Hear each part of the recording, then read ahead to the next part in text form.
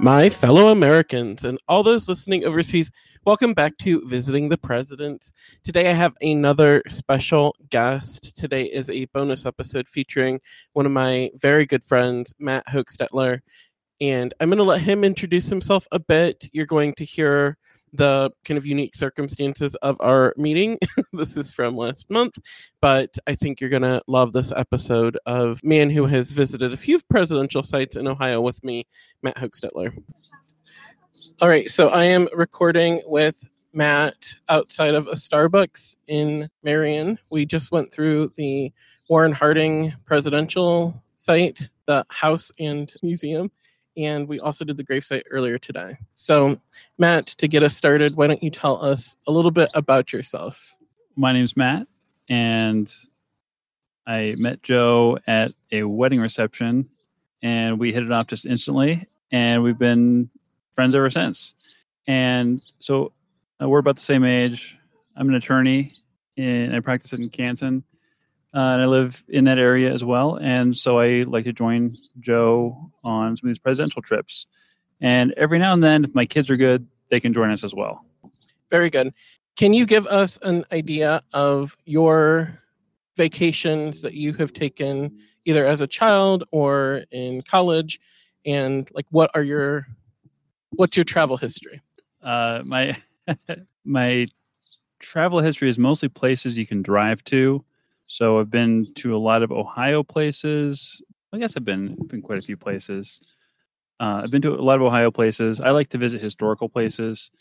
So if I ever got to plan the itinerary as a kid, I would try to hit some of the historical sites and learn about what happened there, or who was involved, and that sort of thing. I guess I've been a lot of interesting places like Washington, D.C. and Southern California,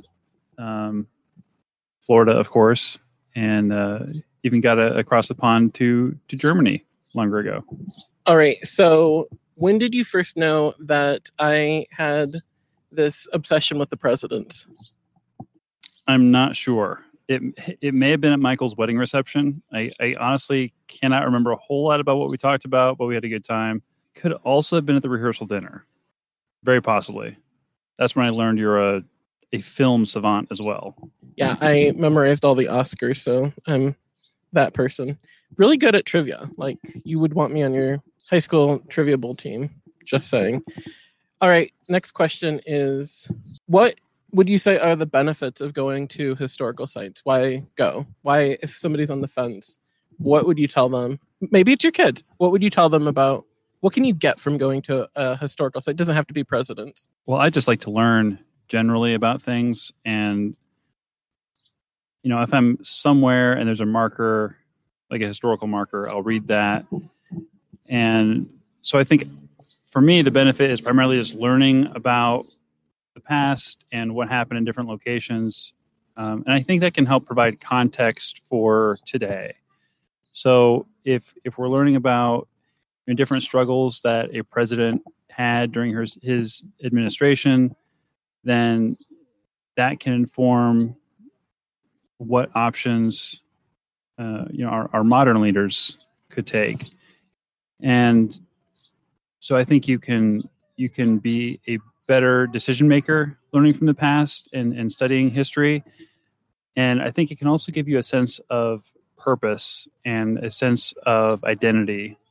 And so when I'm learning about areas where my family, like my ancestors, had lived, or like where important events happened in like my church's history, then that helps me have some larger context in my life about where I fit in to the bigger picture.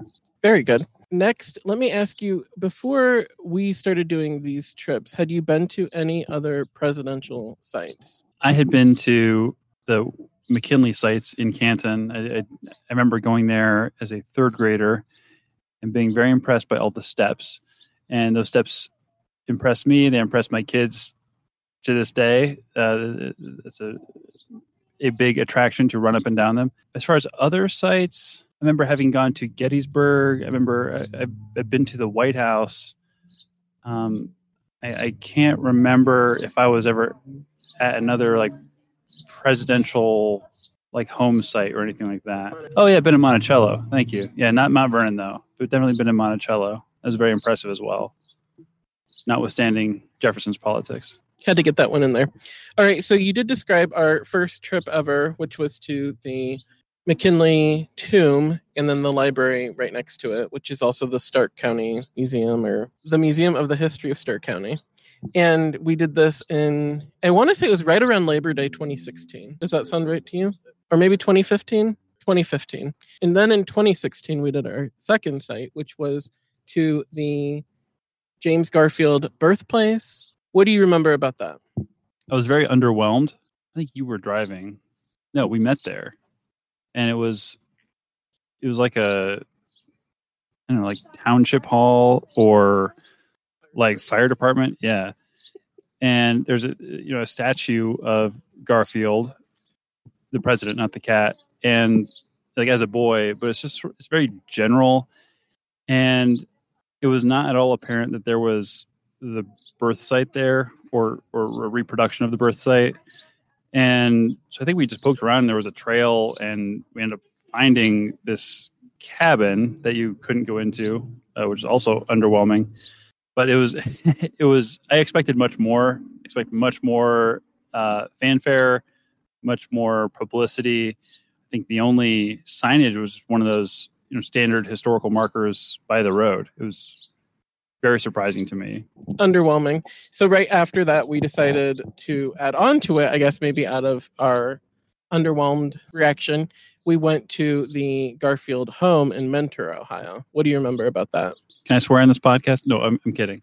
That was really awesome. I enjoyed, I guess the house is called Lawnfield and it's set on a larger parcel. And I recall it's got some old growth trees. It's a very nice, attractive area. It's a large house, a nice, large, old house. And when you go inside, it's very well decorated and nicely reflects the style of the era. But the real showstopper there is his library, not a presidential library, but the library in his house, it's huge and it's very nicely designed, very welcoming, and it seems like a great place to learn things, which President Garfield was fond of doing. Awesome.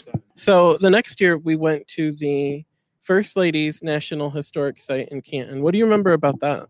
I remember it was like a block away from my office at the time, and so I'd been by it a bunch, but I'd never gone in.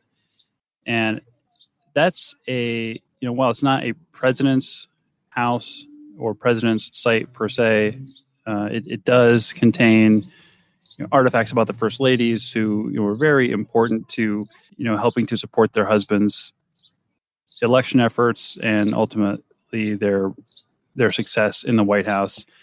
And so there were a lot of interesting artifacts and lessons about the history of the first ladies and the styles of the time. I remember there were exhibits on like period dresses for various first ladies.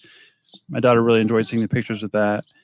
And the house itself, so it's a two-part site. So the first is in one of the old bank buildings downtown, which is nice and is a general exhibit on the first ladies and some selected ones of them from longer ago. But then after going through that area, then you walk down the street a block or so, and you go through the old Saxton family house where I don't remember if Ida Saxton McKinley grew up there or if it was her parents' home. My memory's a little foggy on that. I think she grew up there. And so that's more specific to Ida McKinley herself, and it was decorated with a lot of the things that she liked, like those folding Japanese fans, and I remember other memorabilia from the McKinley presidency. It was pretty neat, and my daughter was really into fans at the time, also, and so she was delighted to see that a first lady was into those as well. I remember you really wanted to slide down the banister, and the lady had to tell you a couple times that you could not slide down the banister. So the next presidential site that I recall us going to, and I feel like I might be leaving something out, but is we went to the William McKinley birthplace in Niles, Ohio, with a tag-along. What do you remember about that trip? I think we had the day. I must have had the day wrong because I was like walking through the woods with my son that morning, and my wife and daughter were doing something else out of town, and so I was strapping my son in the car seat to go back home, and he texted me like, "What's your address? I'm going to be there in 30 minutes." I'm like, oh boy, wasn't expecting this.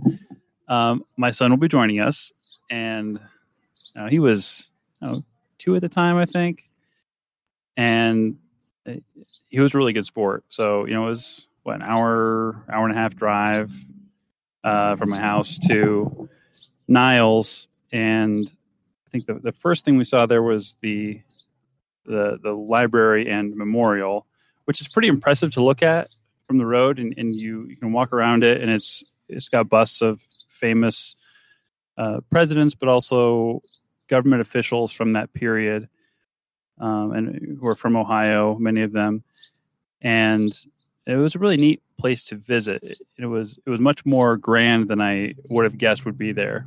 And down the road, a couple blocks, was the house where McKinley was born or grew up, and this was during the COVID time, so that was closed, and it was also pretty underwhelming. I mean, McKinley has this grand memorial, in Niles. He's got this grand monument in Canton where he's buried, and his house is just sort of meh. I mean, there's not really a whole lot that's distinctive about it. It's very plain, maybe even ugly. I mean, it's just not that incredible. And I wish we could go in. I hope maybe it's a little more impressive on the inside. But I guess, even if it's not, the lesson there is that in America, anyone, regardless of the, status of your birth, can rise to the most prominent office in the land. And I think some of that too is it kind of backs up my theory that the birthplaces sometimes can be lesser if they have a great gravesite. It's usually one or the other. I can't think of too many where they're both. Maybe Abe Lincoln and George Washington, but that would kind of make sense. But with McKinley, it does make sense that he has a underwhelming birthplace because he has a crazy gravesite. But even then, I think the memorial a couple blocks away is a bigger deal than what most I've seen most presidents get. And Matt and I today, I pointed out that Ohio, you do get these outsized remembrances of these presidents where we went to the Harding gravesite, we went to the McKinley gravesite, and he hasn't been to the Garfield or the Grant in New York City, but all 4 of them have crazy gravesites, among the biggest, and I only think of Lincoln as really coming anywhere close to them. So there's something odd there as well. And of course, to me, the apropos observation is that so many Ohio presidents die during their term of office, and I think that's really sad. Grant, of course, being the outlier there, but maybe it has something to do with the fact that they hadn't had a chance to really live out their charge of duty. And so it's the people's way of kind of put a high note on the end of their term in their life. And certainly there is something about that era, the Victorian era, or here in the United States, the Gilded Age era, where after Prince Albert died, Queen Victoria goes kind of crazy and over the top, and so do her citizens in terms of wanting to mourn Prince Albert's death. And the United States kind of follows suit, where we start adopting a lot of the mourning attire. And then when our presidents die, we go kind of bonkers and wanting to commemorate them in these kind of outsized ways. And that doesn't go away for about 50 years. But then when you think about Franklin Roosevelt or Hoover or Truman, they get really kind of understated memorials, including John F. Kennedy. For somebody who was assassinated, he's got the eternal flame, and it's in a prominent place at Arlington, but it's pretty understated, all things considered. So then today we went to, as I said before, the Harding Memorial and the Harding Library and the house. What would you say are your reflections? Of the presidential libraries in Ohio, the Harding one's easily the best. It's brand new. It's very well done, very well executed, and it's a very, very nice place to be with very good exhibits. The house is also very well preserved. They mentioned during the tour that it's 95% original, and of course, the downside of that is you can't touch anything. So it was good my kids weren't along, but I think it's a very impressive place. It's really impressive to me that the folks in that era had the foresight to preserve as much as they did for those of us in future generations. And I recall, I can't believe I left this out. One presidential site I'd been to that I completely forgot about was the George H.W. Bush Presidential Library in Texas. And if I recall correctly, did I know you then? I probably knew you then. You don't think? Anyway, that's also that's much larger, very well funded, and a very expansive experience. That I think is distinct from any of the sites in Ohio, but the ones in Ohio are also quite grand. That one happens to be my favorite, George H.W. Bush's museum. So the thing to keep in mind is from Hoover is that there are museum and libraries, and the federal government sponsors the library part, and so it's often fundraising for the museum part. So in recent years, you've gotten some real kind of underwhelming in terms of some of the presidents where they go for the grandeur or wanting to set the legacy. And I think George H.W. Bush does the best job of really giving you context and giving you a lot of material culture about the time period and about the president. As much as I like some of the other libraries, I think Reagan's is really well done. I think Truman's is doing a much better job, but some of the other ones just aren't. So the last question I'm going to ask, or one of the last questions I'm going to ask is, do you have any presidential sites that are on your bucket list, either after listening to the podcast or just that you know about? Well, one from listening to the podcast has got to be Franklin Pierce's. I really want to get to his birthplace, which is underwater. So, no, I'm being facetious. But one I would like to go to is Theodore Roosevelt's home in Oyster Bay.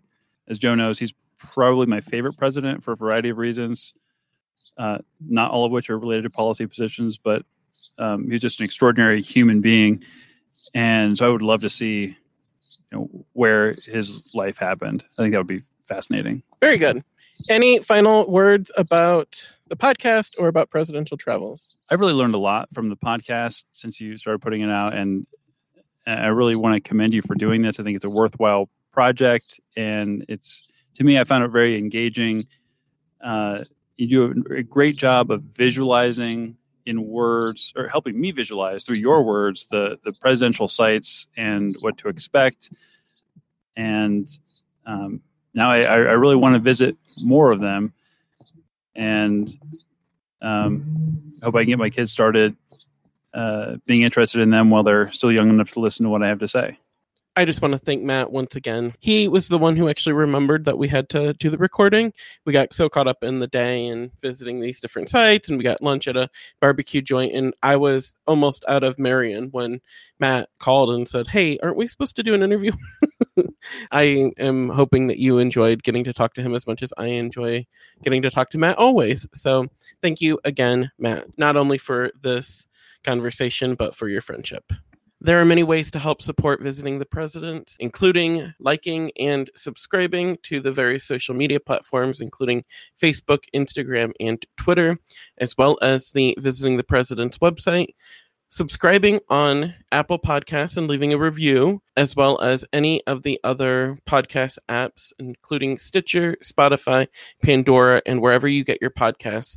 Finally, there is a new support button that you can click on either on the episode page that you're listening to right now or on the website where you can donate if you are so inclined. I appreciate anything that comes my way. Thank you so much. And I look forward to seeing you out there on the roads as we go to visit the presidents. See ya.